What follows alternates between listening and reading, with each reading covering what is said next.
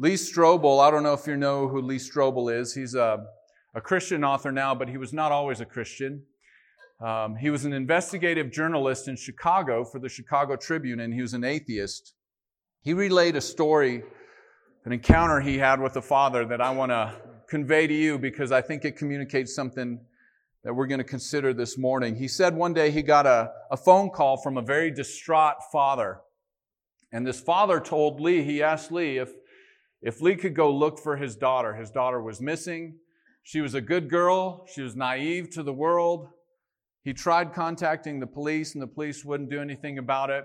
And he felt helpless, and he reached out to Lee Strobel for help, see what Lee could do. Lee obviously had the skills as an investigative journalist to hunt down leads and track down leads. And so Lee, moved by this father's compassion and situation, began to chase down the leads that he could find. And what Lee found was anything but what the father had described his daughter as. It completely contradicted the father's perception of his young girl. It turned out that this young, naive, innocent girl was actually a drug addict.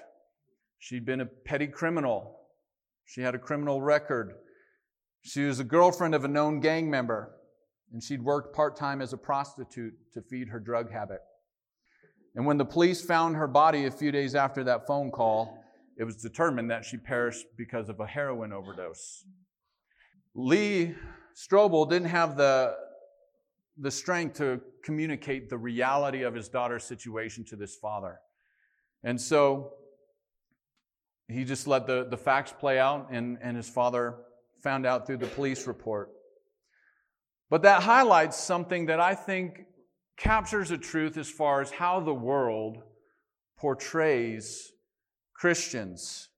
They portray Christians and think of Christians much like this naive father.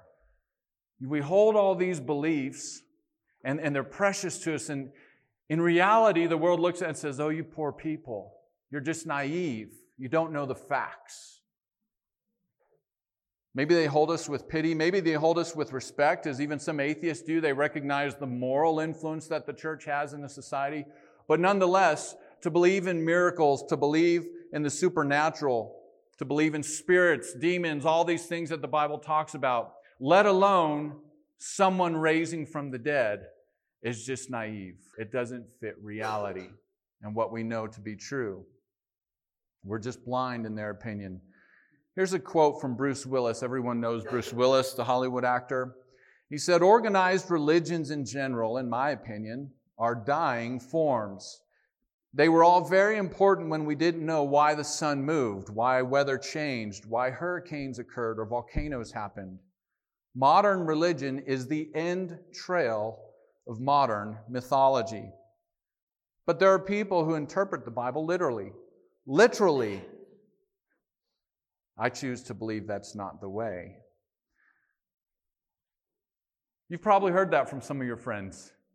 They probably think of faith or religion in such simplistic terms, like all faith is about is just, oh, we don't know how weather works, so we're just going to imagine a deity does it.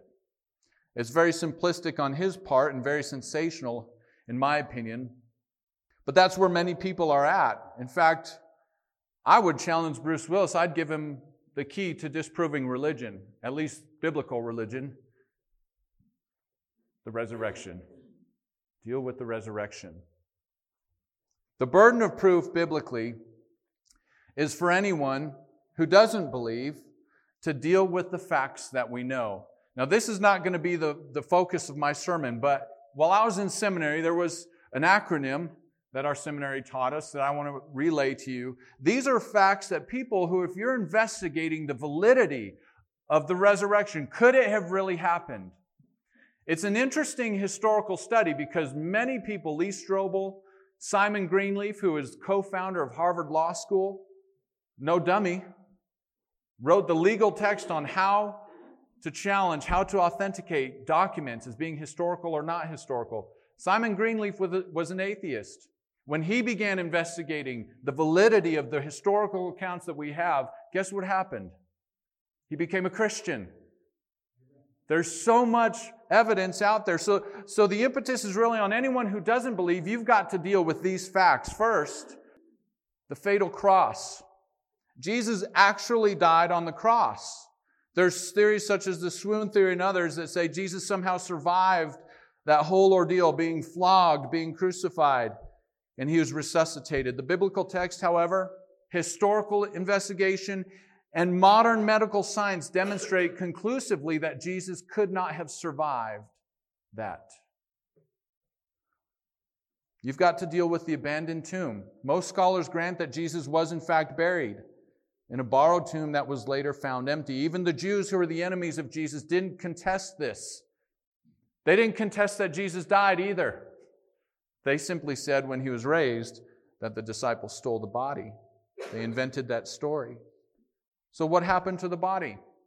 Did the disciples truly believe a lie? Which is our C. The conversion of the disciples. If you remember, all the disciples of Jesus didn't believe Jesus. They didn't believe it. But they saw him. They went from cowering away in a locked room to turning the world upside down. History shows that all but one of those disciples died proclaiming the risen Jesus. Now here's a point to think about. People may die every day for what they believe is true. You see that.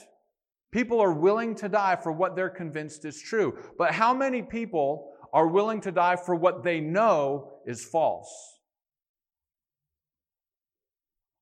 Every one of them died except one.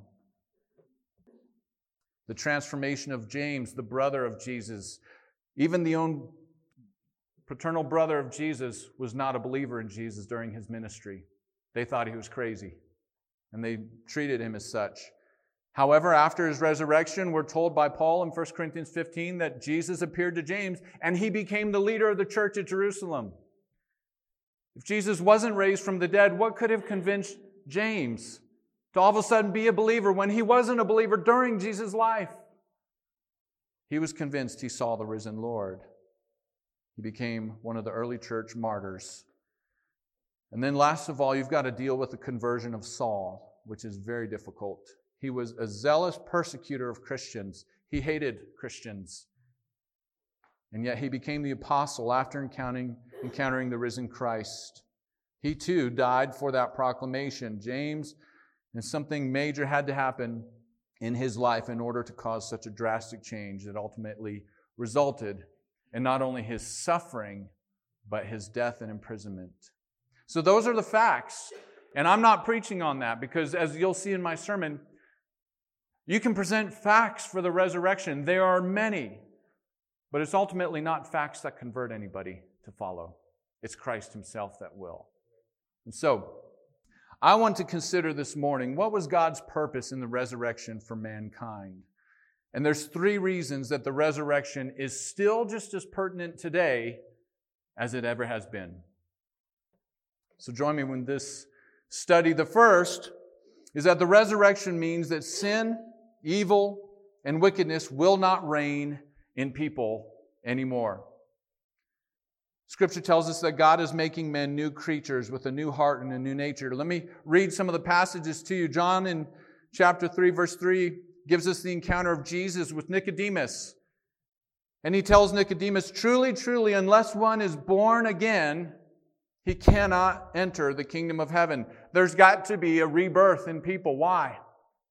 Because we're dead to God. We're separated from him. It's not a physical rebirth, as Nicodemus struggled with understanding that. It's being born of the Spirit of God. We sang a song called Living Hope. It's taken from 1 Peter 1, verse 3, where Peter writes this, "Blessed be the God and Father of our Lord Jesus Christ. According to his great mercy, he has caused us to be born again." That's what Jesus said, we had to be born again. Well, how are we born again? Peter tells us he's caused us to be born again to a living hope through the resurrection of Jesus Christ from the dead. So for anybody to be born again, the only way it's possible is if Jesus was raised from the dead. Jesus made it an imperative. You must be born again. Unless he had been raised from the dead, we can't be born again. 2 Peter 1, 3 and 4, Peter would later write, "His divine power has granted to us all things that pertain to life and godliness through the knowledge of Him who's called us to His own glory and excellence, by which He's granted to us His precious and very great promises, so that through them you may become partakers of the divine nature. Paul said it very simply this way in 2 Corinthians 5:17. Therefore, if anyone is in Christ, he's a new creation. Qualitatively new, not quantitatively. He's a new, brand new creation. Behold, the new has come, the old has passed away. And then in John 11, if you want to turn there with me real quick, Jesus speaking at the grave of Lazarus tells his sister Martha something that we'll consider. John 11, beginning in verse 21, Jesus finally shows up 4 days after Lazarus has died. Let's begin reading in verse 20, actually. So when Martha heard that Jesus was coming, she went and met Him, but Mary remained seated in the house. Martha said to Jesus, Lord, if you had been here, my brother would not have died. But even now I know that whatever you ask from God, God will give you. And Jesus said to her, your brother will rise again. Martha said to Him, I know that He will rise again in the resurrection on the last day. So, if you stop right there, is that true? Absolutely. She believed in a correct doctrinal assertion. But she still had yet to trust in the person. And Jesus is going to make a distinction we'll highlight here in a bit. Verse 25, Jesus said to her, I am the resurrection and the life.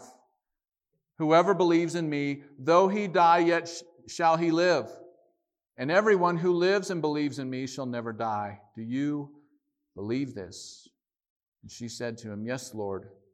I believe that you are the Christ, the Son of God, who is coming into the world. You see, in this passage, Jesus challenged Martha to move from believing simply doctrinal facts, which you must, to believing in the person.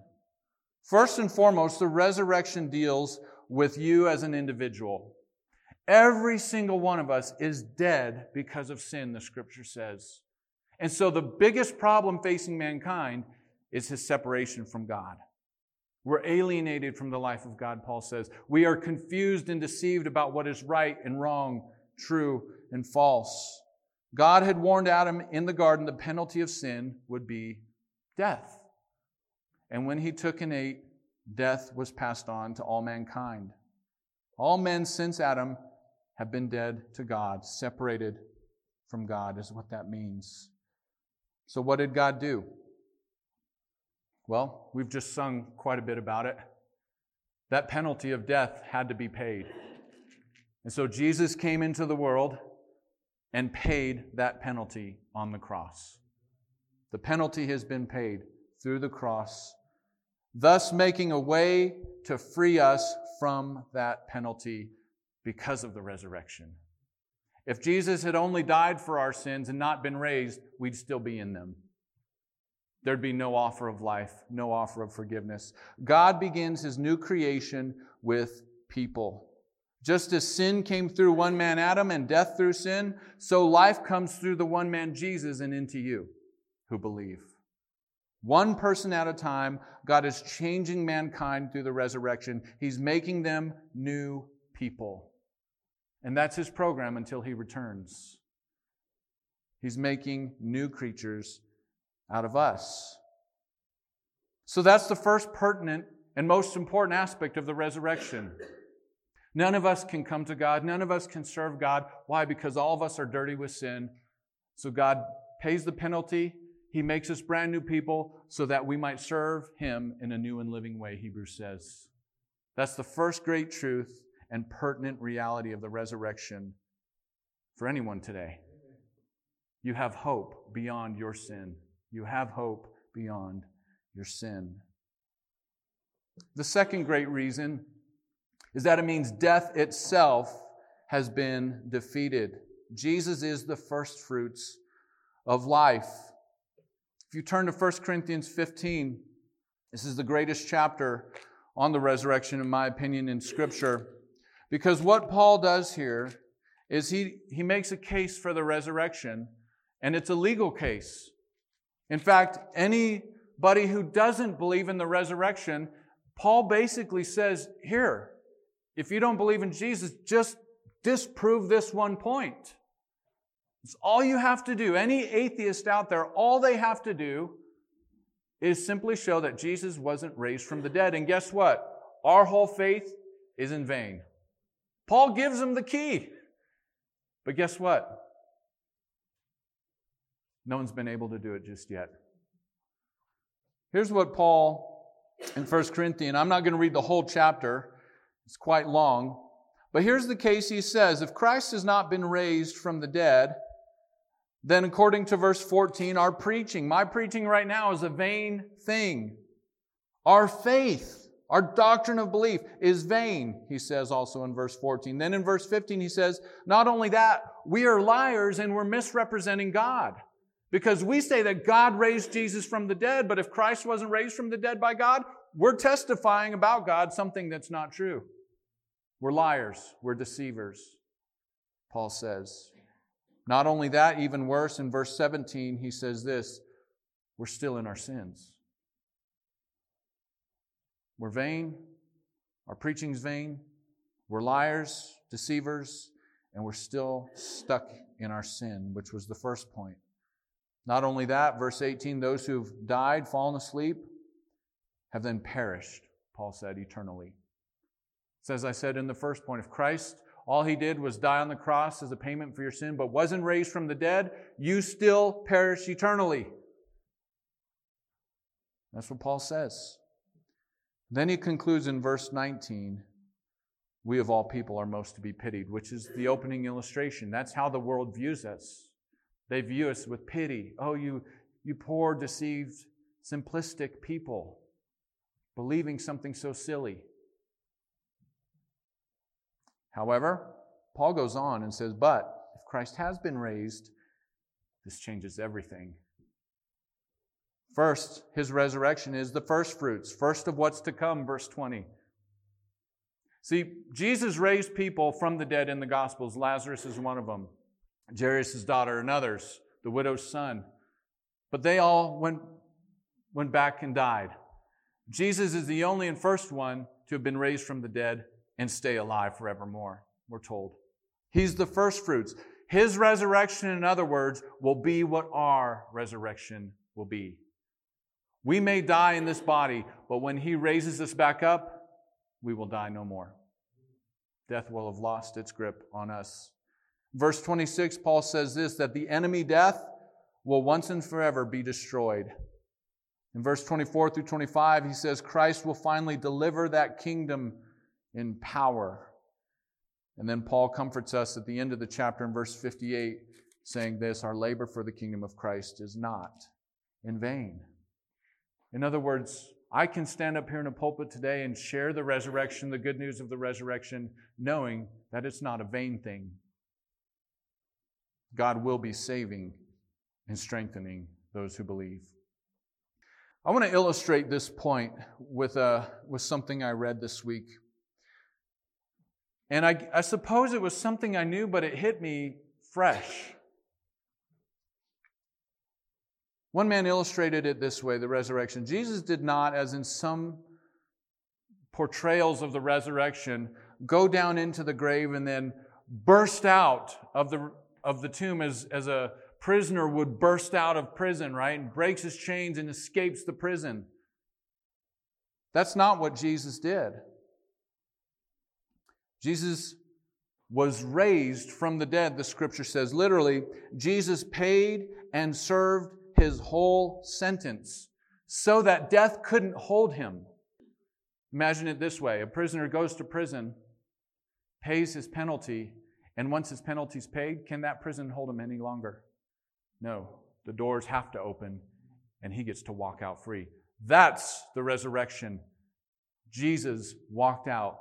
And once those doors of death were opened, there's nothing it could do to stop him.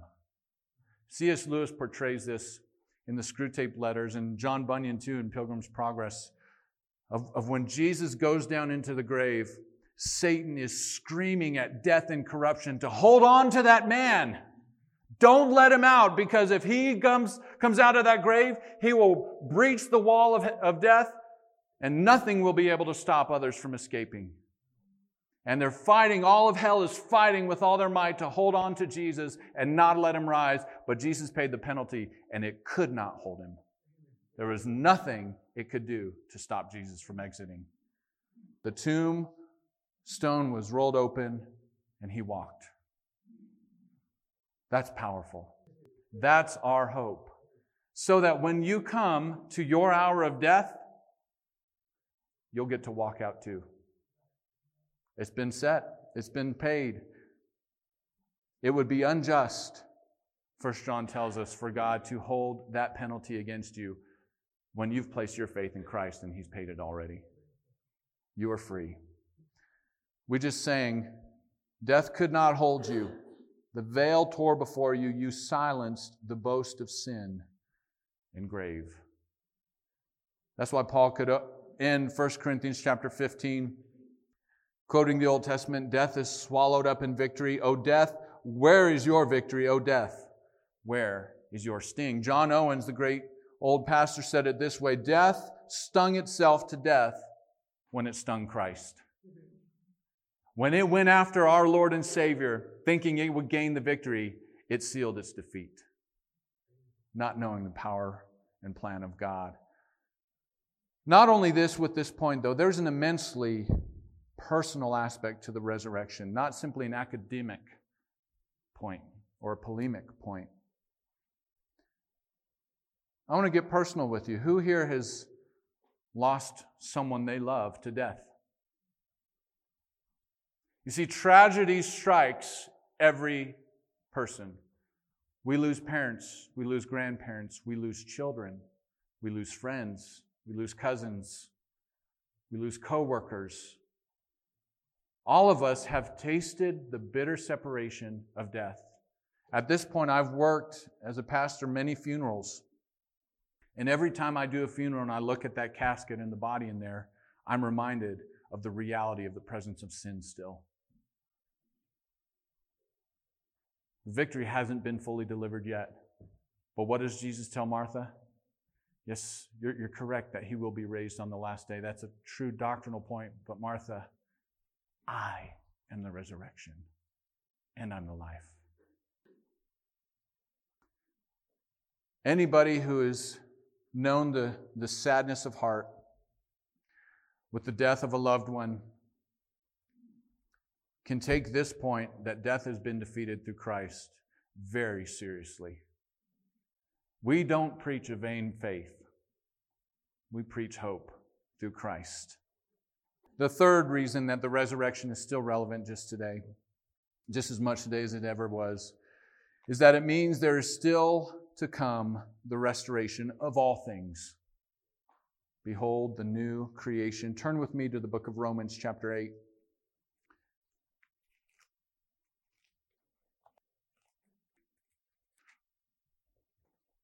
Beginning in verse 18 of Romans 8, Paul writes this, "For I consider that the sufferings of this present time are not worth comparing with the glory that is to be revealed to us. For the creation waits with eager longing for the revealing of the sons of God." That is the resurrection. When we are raised in His glory, guess what creation's waiting for? That moment. Creation waits with eager longing for the revealing of the sons of God. For the creation was subjected to futility, not willingly, but because of Him who subjected it, in hope that the creation itself will be set free from its bondage to corruption and obtain the freedom of the glory of the children of God. You see, God's plan in the resurrection is first and foremost to redeem people. He starts with the individual, but then He begins working out. He will not have Satan, as the Scripture tells us, is the ruler of this world, gain glory over his own creation. We're told in Revelation, let's turn to Revelation 21, that God will make all things new. He will have the final say, He will have the final victory, and He will make all things new. Revelation 21, verse 5, or verse 1 through 5, sorry. John writes this, "Then I saw a new heaven and a new earth. For the first heaven and the first earth had passed away, and the sea was no more. And I saw the holy city, the new Jerusalem, coming down out of heaven from God, prepared as a bride adorned for her husband. And I heard a loud voice from the throne saying, 'Behold, the dwelling place of God is with man. He will dwell with them, and they will be His people, and God Himself will be with them as their God. He will wipe away every tear from their eye, and death shall be no more.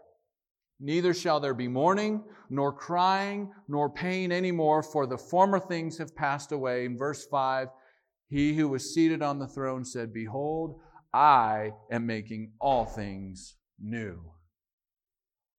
Behold. Jesus is saying this, church. Let this get your attention. I'm making all things new. Behold, the new creation.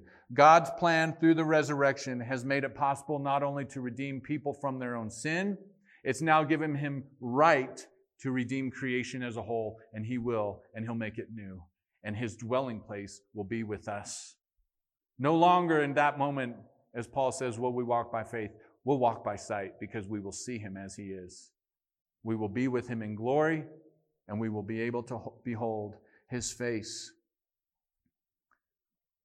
Those three things, you see, you can lay out all the facts for the resurrection historically, and I think you should. It's not every day that people rise from the dead. It is a pretty extravagant claim that we hold to. And maybe people will continue, I suspect they will, to view us with pity as ignorant. However, I would challenge anybody who hasn't come to faith in Jesus yet. What's your answer for sin? What's your answer for death? What's your answer for this creation that we can all recognize is subjected to futility, to corruption? I mean, we have people literally, Elon Musk, one of them, recognizing that the earth is corrupt, and he's trying to build a space station on Mars so that man can go there and live. The world recognizes these points, and they don't have an answer for it. And all of men's philosophizing and secular humanism, trying to abandon God through their reason, since it's taken root and we've rejected any idea of God, guess what?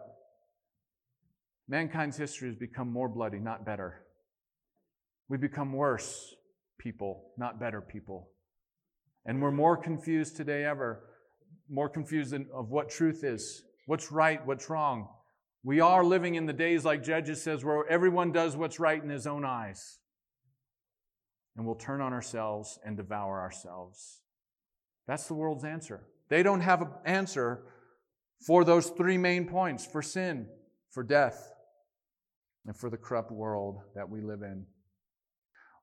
But going back to John, the Gospel of John, Jesus pressed Martha to move beyond believing those doctrines simply to placing her trust in Him. He said, "I am the resurrection and the life." And then He asked her, "Do you believe this?" Under that, I asked you this. It's the most important question anyone can answer correctly. Our faith is founded not on mere doctrines, but on Jesus. And so our rejoicing this morning is not merely that Jesus Christ made peace, which is true, but that we're told by Paul, He Himself is our peace. We rejoice not simply that Jesus opens the way up for us, but that He is the way for us. Not simply that Jesus preached the truth, but that He is the truth. And not simply that Jesus taught the resurrection, but that He is the resurrection. We move not simply believing doctrine, but believing the person who embodies it. Believing wrong means this: you will have to answer for your own sins, and you will have to pay the penalty for them. Believing correctly means this: Jesus has answered for your own sins, and He's paid the penalty for them. Believing wrongly means this: the penalty you will have to pay is death, and it's eternal. Believing correctly means this: the penalty has already been paid for you, and you will be resurrected.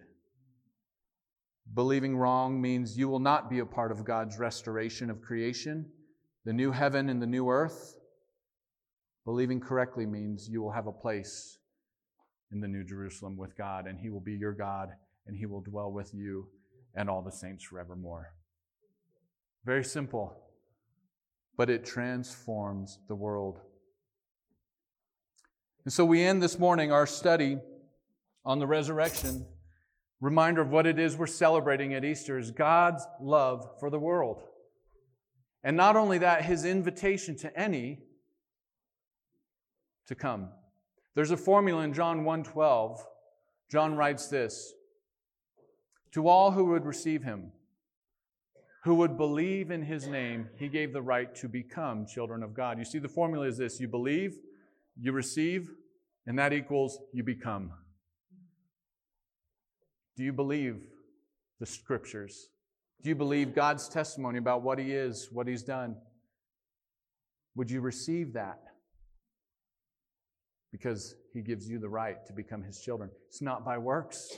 None of us can stand on our own 2 feet with works. We're all condemned. But Jesus says, I've got an answer for that. It's by faith. You don't have to do anything. I give it to you freely if you would simply receive it. So He calls men all the time.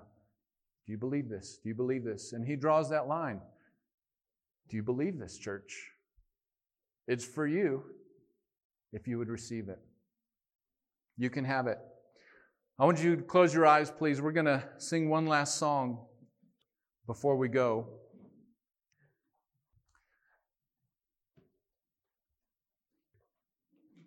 And I want to say this. We've got visitors today. We've got regular attenders today. Whoever and wherever you're at, if you have questions about how you can become a Christian, how the gift of God's grace, salvation, can be yours, it's very simple. He who believes on Jesus Christ and confesses Him will be saved. Believe in your heart that God raised Him from the dead. Why? So that you might be justified, that you might have hope beyond the grave. It's the Father's delight to do this for you. Why? Because He loves you. As Peter says, as Ezekiel says, God does not delight in the death of the wicked. He would that all would come and repent to Him, turn to Him. As He says through Isaiah,